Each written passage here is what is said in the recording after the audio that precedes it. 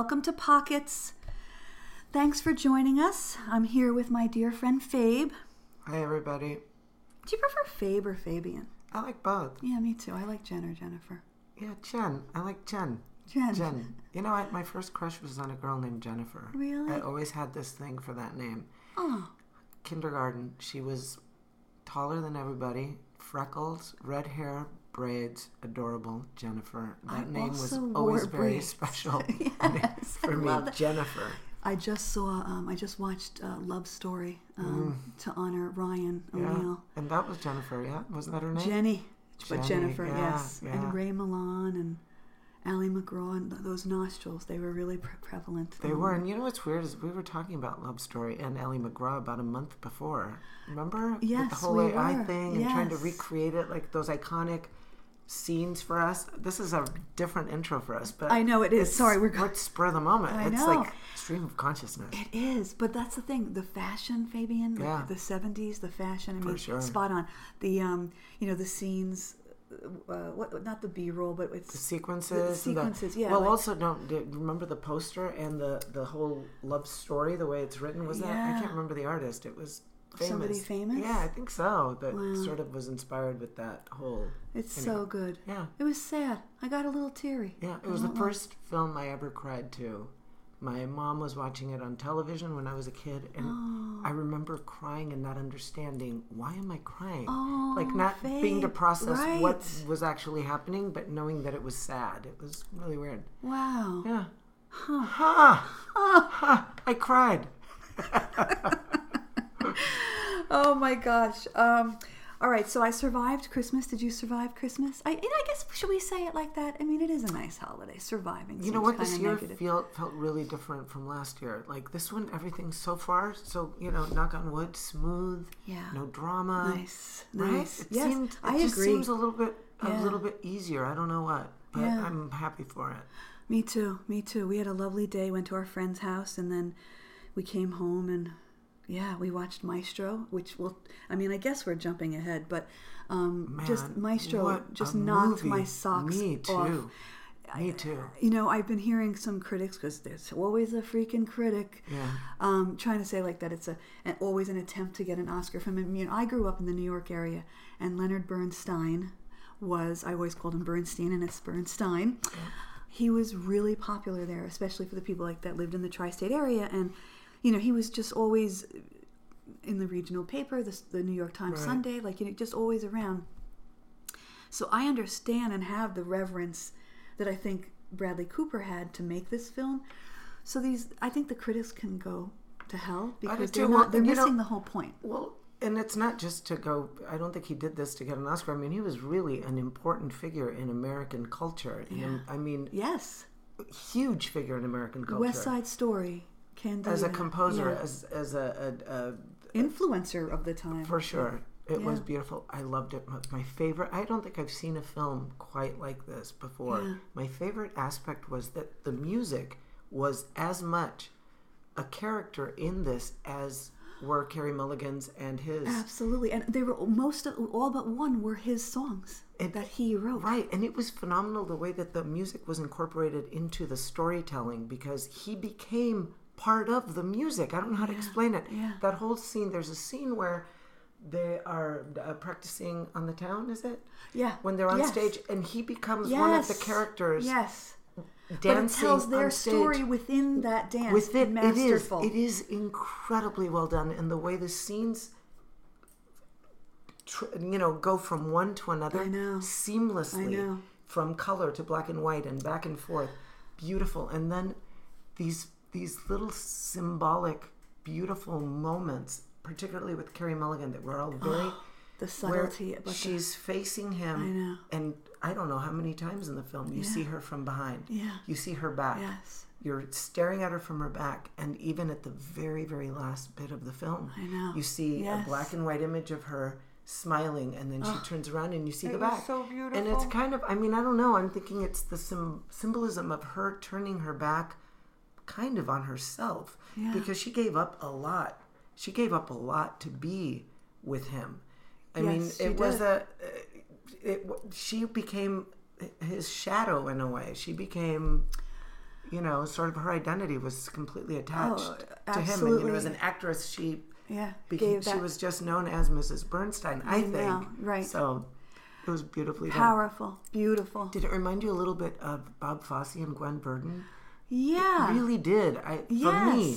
And I thought about it afterward, and even though Bob Fosse I don't think was gay, but the field that they're both in, Bernstein and Fosse, and then having actress wives and some sort of being in the shadow of this very famous man.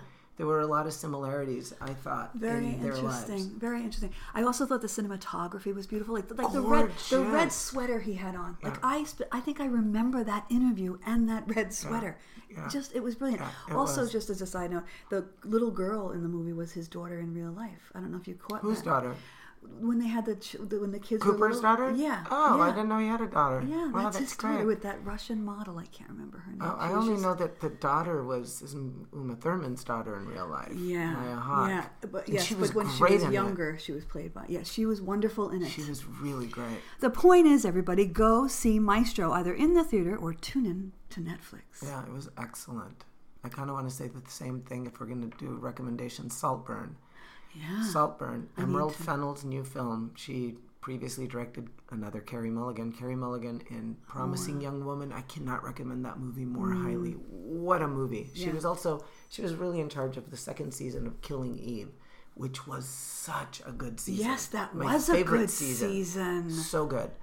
And she directed this film, and it is a retelling of The Talented Mr. Ripley for sort of the Gen Z generation. It's an updated version, and it is fantastic. All right. A lot of people are criticizing it. It's it's got its things that are not perfect.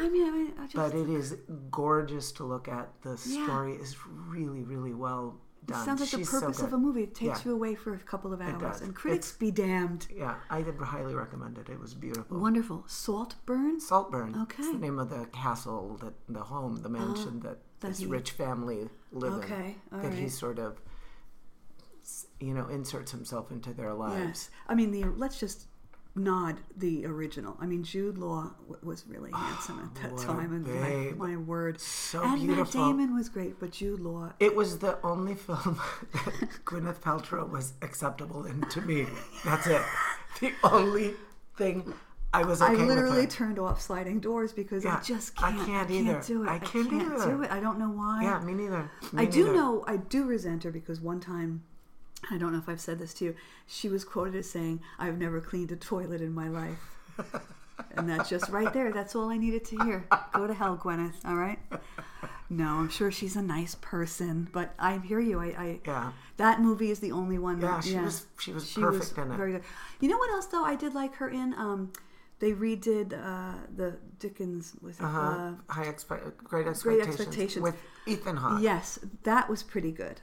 Yeah, I don't remember it. I remember, I barely remember that movie. I think Tori Amos did a song on it. That's what I remember. Yeah, and then they did, they redid Dial M for Murder, and they called it A Perfect Murder, and she starred with Michael Douglas. But it was a remake of a Grace Kelly classic. Right. Also with Ray Milland, my favorite. In the Great Expectations, was Helena Bonham Carter Mrs. Havisham? I thought it was Anne Bancroft, was it not? It was Anne Bancroft. Yes. Mother of God. What is wrong with us? I wish you could see how we delight in ourselves. All right. Let's focus. Let's get to it. So we like to start our episodes, which we did not this time, but we like to bring mixing it up, people. Exactly, discussing some odd or bizarre stories, or even wonderful headlines that we discovered from around the world, or even from history. So, Fabe, you're up. Well, this one's a very short and sweet one, and I don't think it applies to me in any way whatsoever right this minute. But this is what we found out, that your brain is an insane hard drive. I think most of us know this. Your brain consists of about 1 billion nerve cells, or neurons. Each neuron connects to about 1,000 other neurons for a total of over 1 trillion connections. Memories are stored through those connections. Memories are stored through... So the upshot is that your brain can store around 2.5 petabytes I don't even know memory. What a petabyte is. That's the equivalent of leaving your DVR running 24 hours a day for over 300 years. And one thing that, since this comes up, You know how people always say we only use 10% of our brain? Yeah. This is not true. Yeah. Do you know that this is a fallacy? Really? It is not true. We use 100% of our brain. We just don't use 100% of our brain all the time. Oh, of course. When you use 100% of your brain all the time, you get Right. seizures. That's what those seizures, when people get seizures, it's because there's this overfunction of brain. Wow. Not all seizures, but right. many. Wow. So I just discovered that 2 days ago. I Fascinating. thought that we only used a percentage. You know, everybody talks about that movie Lucy with Scarlett Johansson. Have you noticed that it's on the top 10 again on Netflix for most viewed movies? And this movie did not do that great at the theater. And now it's this but big I think popular. I remember watching it though. I liked it. Yeah. Yeah, it was interesting. It was all right. One other thing about the brain, since it's come up, and about memory, particularly about memory of the brain. I don't know if you watched the Alive Inside, I think it was called. It was a documentary. I haven't watched it. Oh, it's the documentary. I thought it was the one where the woman. And it was about this guy who works with old people. He works in old folks' homes, and he just started doing this test. He started noting that if he'd asked people who had dementia or early onset Alzheimer's questions and they couldn't answer, he would give them headphones and play music of their time period when they were teenagers for 5 minutes, and then ask them the same question, and they could remember details, very detailed things. Isn't that fascinating? Because the part of the brain that processes music has its own pockets, so to speak, of memory. Memory is stored. The memory with music is a different hard drive than the memory we have, for example, of, yesterday of walking in through the front door and something like that. So it is fascinating. He would put these on someone who hadn't spoken in years. Wow. Puts the headphones on and they start singing along. They will remember the words perfectly. I've seen that with some Alzheimer's patients, like they're able to sing Tony along. Bennett. When you look at Tony Bennett, that last show with Gaga. Lady Gaga, she knows this. She would prompt him once the music starts. He could sing along. He was on it. He remembers the words, all of it, which makes me love her all the more. That she had that kindness. She did the same with Liza Minnelli. I was just waiting. It's the same thing. When they forget, it's the prompt. You give them the prompt. And you know who's doing that sort of? And I'm not saying that Joni Mitchell has early in Alzheimer's, but she is a little bit more forgetful. Brandy Carlisle is very much the same way. Phenomenal. Yeah, I agree. Yeah. Well, having just seen them both at the Hollywood Bowl, Brandy Carlisle. So lucky, yeah. Oh, how lucky! How freaking lucky! Yeah. Annie Lennox. Yeah. So lucky. But the just the way she reveres her, Brandy Carlisle, and just a deep respect. Yeah. But it is that prompting. It is that prompting of when they get stuck, you sing it. Yeah. You sing along. But anyway, it's fascinating. And it's the old memories too. My mother had a traumatic brain injury, and when she first woke up, she literally had no short-term memory whatsoever. So she would look at me and be like, "Where's Jen?" I'm like, "I'm right here." But yet she could remember something that happened in the Bronx in detail, 30 years prior, in full detail. It was really fascinating with how the brain. Did that eventually go away? And she was pretty much. It affected her for the rest of her life. There was some improvement, but the short-term memory was always affected. She's like a goldfish. She's a little bit like a goldfish. She became a goldfish. Or Ellen on Finding Nemo. Exactly. Yes. All right. Here we go, pet. Here's our next one. All right. Okay, wrong place, wrong time. Christopher Boyd, 32, was riding in a car on November 27th in Evansville, Indiana, when it was pulled over for an obscured license plate. I guess that wasn't really grammatically correct, but you get my gist. The Smoking Gun reported. Boyd was patted down and officers found a small bag with multiple pills in his sock. Boyd told them that he uses Percocet for pain from a bullet lodged in his spine. Police noticed he tensed up when being searched in his groin area. They asked if he had anything stuffed in his groin or buttocks, and he said he did not. But when they arrived at the station, Boyd was walking with a limp and appeared to be clenching his buttocks. A trip through a scanner identified a large object, a Smith & Wesson handgun of about 5 inches in length, in his rectum. The manufacturer does claim the pistol is perfectly suited for concealed carry. It was not reported whether the weapon was loaded. Boyd also had 2 plastic bags of marijuana tucked next to his scrotum. He was booked into the Vandenberg County Jail. So it's kind of a silly Well, it was headline. only 5 inches, so I mean... I mean, it was only 5, I guess. That's not... right? Clenching. Boyd, but, relax. Did he do this while he was being pulled over? I mean, when did the gun get at what put point in there? Did the gun was get it in a stuck baggie, I hope? I mean, did he... there's going to be some scratches.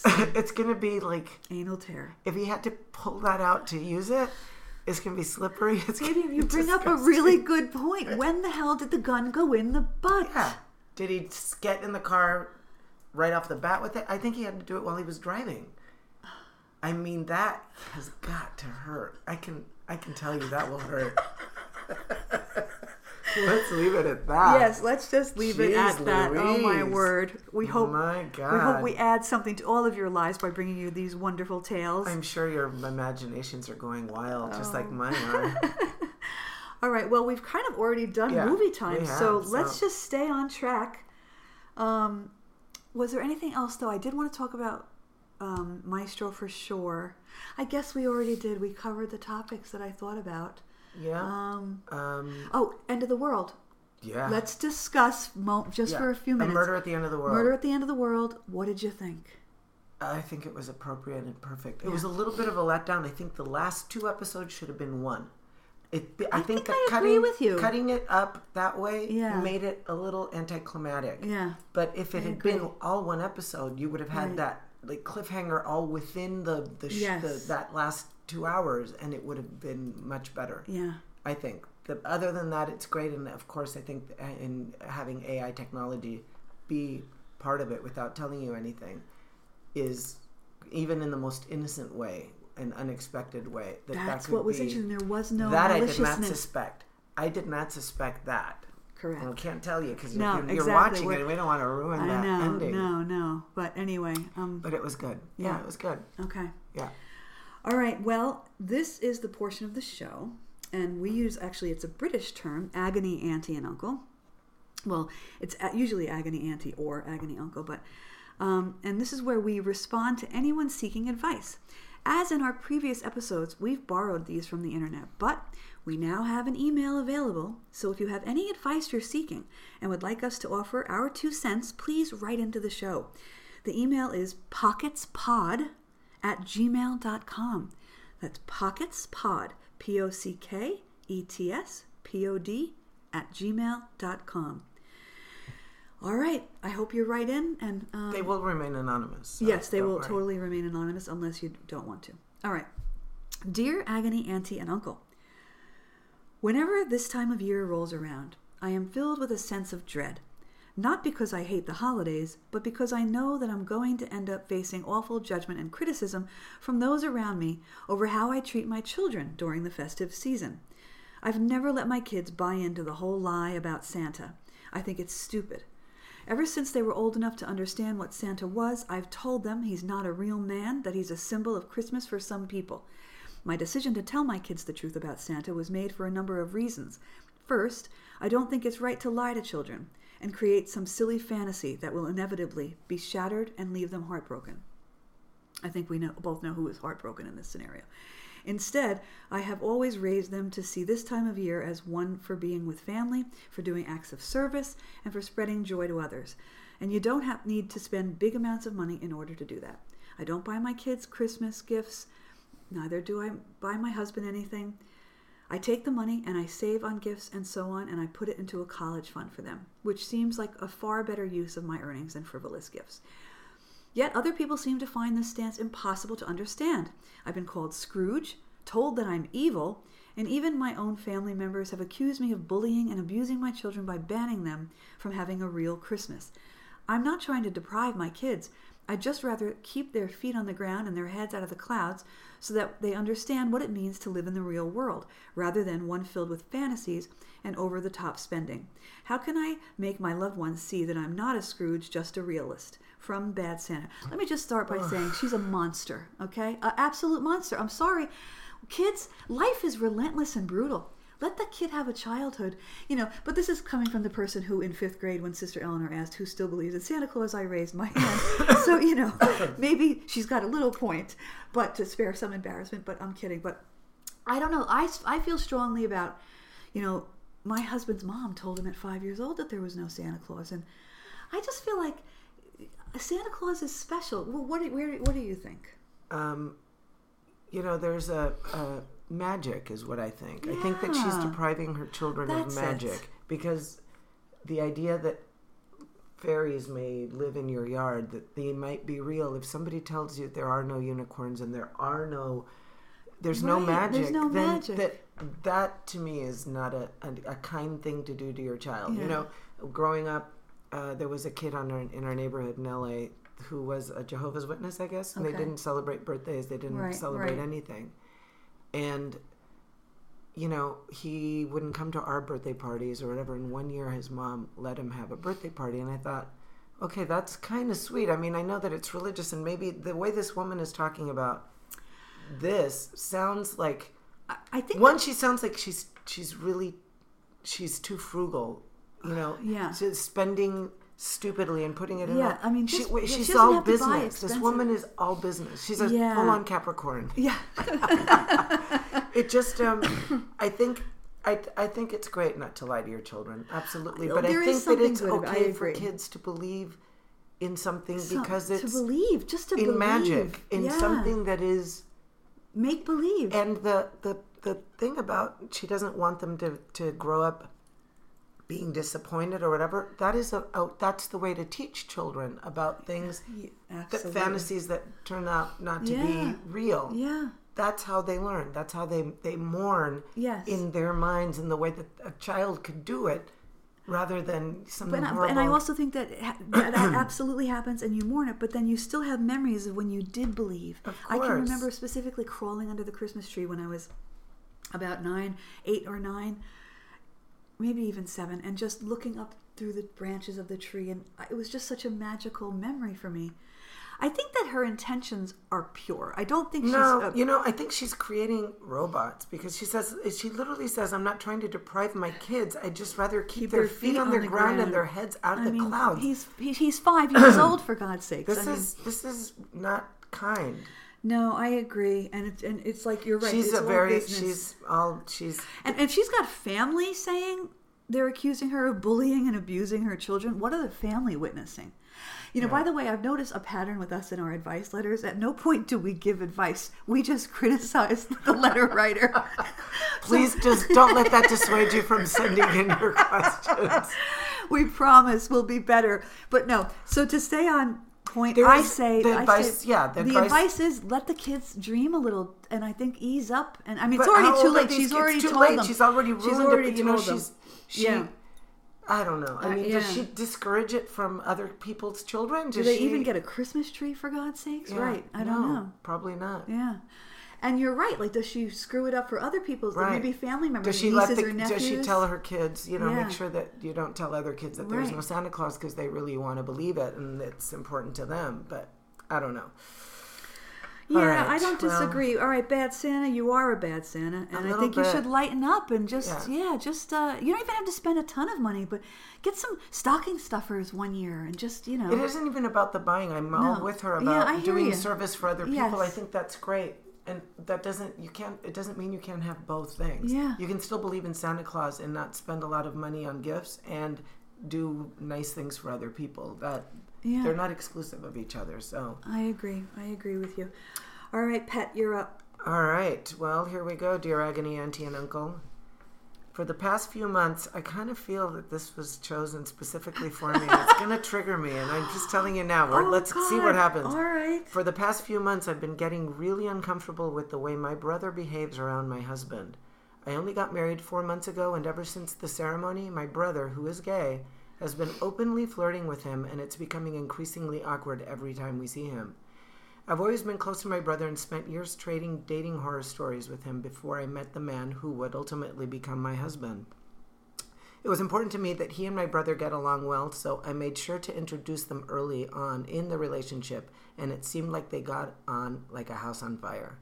But after we got married, something just snapped. My brother completely changed. He started making really inappropriate sexual comments to my husband, talking about his big feet and even joking that he should try the other siblings to compare and make sure he's married the right one. He's also very touchy-feely to the point where it makes my skin crawl. My husband tried to grin and bear it for a while, but the last time we saw my brother, he reached his breaking point, understandably, when he grabbed his butt in public. He's now saying he doesn't know if he can stand to be around my brother anymore until we have a conversation with him. I know that something needs to be said, and I'm worried about destroying what was once a really good bond between myself and my sibling. Any idea how I should handle this mess? From Sibling Rivalry. Sad. It is. What's absolutely triggering? Well, I'll tell you what's triggering is that I kind of feel like, I love my friends, my girlfriends, and the love that they have. I tend to get crushes on my friends' husbands. I mean, because I see them, I kind of see the husbands through the eyes of my friends. Yeah. And it's like, oh my God, they love them so much. So all of a sudden I just see them as cute or whatever. Hopefully not too flirty. Although every time there's a little bit of flirty. I don't know. There's a safety in flirting with straight men. There's I'm because sure. It's not going to happen. It's just this easy. Just like there's a safety in having friendship with gay men for women. For sure. Very safe. Okay, but going back to this firstly,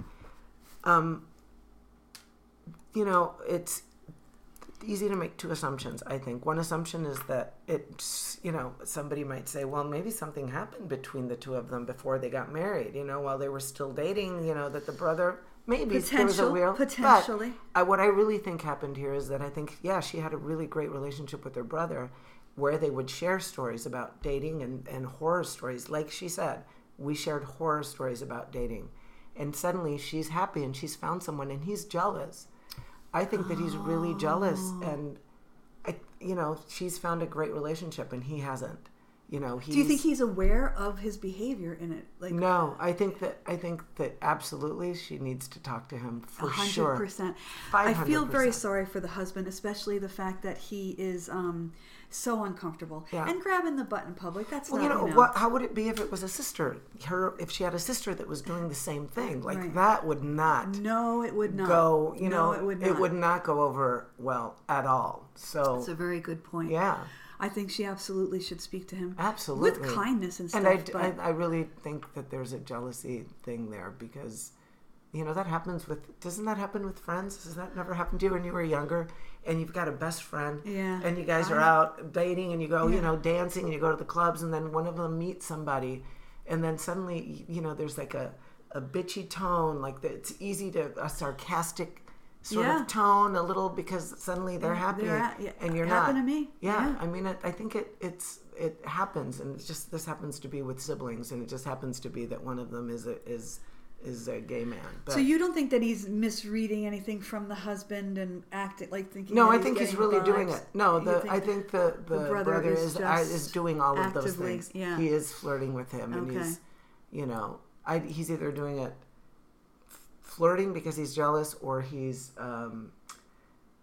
just pushing him to the limit to see how far he can take it with him being comfortable with gay men and talking about his feet. Oh, you got big feet. Those are size 13s. I don't know. You know what that means? Right. That kind of thing. Yeah. So I don't know.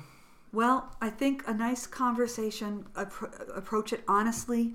Let him know that you're hurt too. Make sure he knows that it's obviously hurting that you love him so much, and your relationship with your brother is so important to you, and that this is borderline going to destroy any relationship, any potential for a future relationship that they have. I agree. I think that a brother, he's either going to be really offended and say you're imagining it, there's nothing, or he's going to recognize it and say, I'm really sorry, and apologize and say I'm really sorry. And right, I mean, because you mentioned earlier that you do flirt sometimes with your friends' husbands, but you don't flirt like that, Fabian. It's nothing overtly No, I would not grab their ass. What are you doing to my husband? I would never grab. So it's inappropriate. It really is inappropriate behavior. Yeah, for sure. Yeah, it is for sure. This is not healthy. No.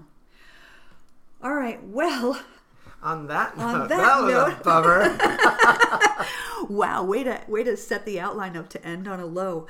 We did want to wish all of you a very happy New Year. Yep. I hope that all of your dreams come true and don't set yourself up for any failure. Don't, what's it called when you... Yeah, your resolutions. You know what? I have one little bit of advice that I've been giving to customers when they came into the store. People, especially during Thanksgiving, when people, you can just tell they're not in a good space. And you see it a lot, obviously, this time of year. That's sad. Where a lot of stuff happens, it's really weird. There's so much death and things that go on starting at Thanksgiving. It's it's a hard time. It's really a hard time. I tell people, and I've been telling people, and I'm a hypocrite because I have not done it, but I'm going to today, is I told people to start writing down every single day something that you're letting go of, that no longer serves you this year. Anything. You write on a little piece of paper, get a little notepad, just write it down on a piece of paper, and on another piece of paper, write down something you're grateful for, something that has been great. That. And you just keep doing that every day. And on New Year's Eve, you get that piece of paper, the one with the things that no longer serve you, that you're letting go, and you throw it in the fire. You just get rid of it and let it go. Yeah. And then use that, what you're grateful for and the things that you want more of. That's your little guide. Those are your resolutions. It's not what you want to stop doing. It's what you want more of. Well, conversely, I heard a wonderful thing too. You can once a week write down something great that's happened to you. Yeah. Put it in like a mason jar, and then at the end of the year, open it up and read through that. So I think that those are beautiful. That's a great little thing. Talk about making a small thing, something you might have forgotten about. That's what you do it daily. 365 things to be grateful for. Yeah, that's a great idea. Or even weekly if daily is too much. But you know, but I think that's I like your idea of burning the negative. Yeah, it's ritualistic in a way, and I like that. Letting it go for sure. We all just are doing our best, and that's all we can. And I guess looking forward to new and better 2024. I think so. I think so. Yeah. I don't want to be bad Santa, but sometimes I inevitably become bad Santa, thinking, a little bit more pessimistic than I should. But I'm hoping for the greatest, best year ever. It happens, Fabian. That's life. And there's cycles where, you can be more up than not. Of course. There's always going to be downs. Yeah. So hopefully we'll have a nice balance. Exactly. Yeah. Here's to 2024, everybody. Yeah, and just a reminder, Happy New Year. Sorry to interrupt you, sweets. Just a reminder, if you want to have Fabian and I give you some advice on any subject, I doubt it or rail on you for writing the letter at all, please email us at pocketspod@gmail.com. It doesn't even have to be your own. Like, say, of somebody. Yeah. You can. It doesn't have to be directly related to yourself. Right. It could be someone else or a story, something that happened to someone 20 years ago that you know of. What would the advice have been? I love it. So we have opinions on everything, obviously. Well, Happy New Year, everybody. Take care. I love you, guys. Fabe. Happy New Year to you. Ditto. Happy New Year. Take care, my love. Bye, you guys.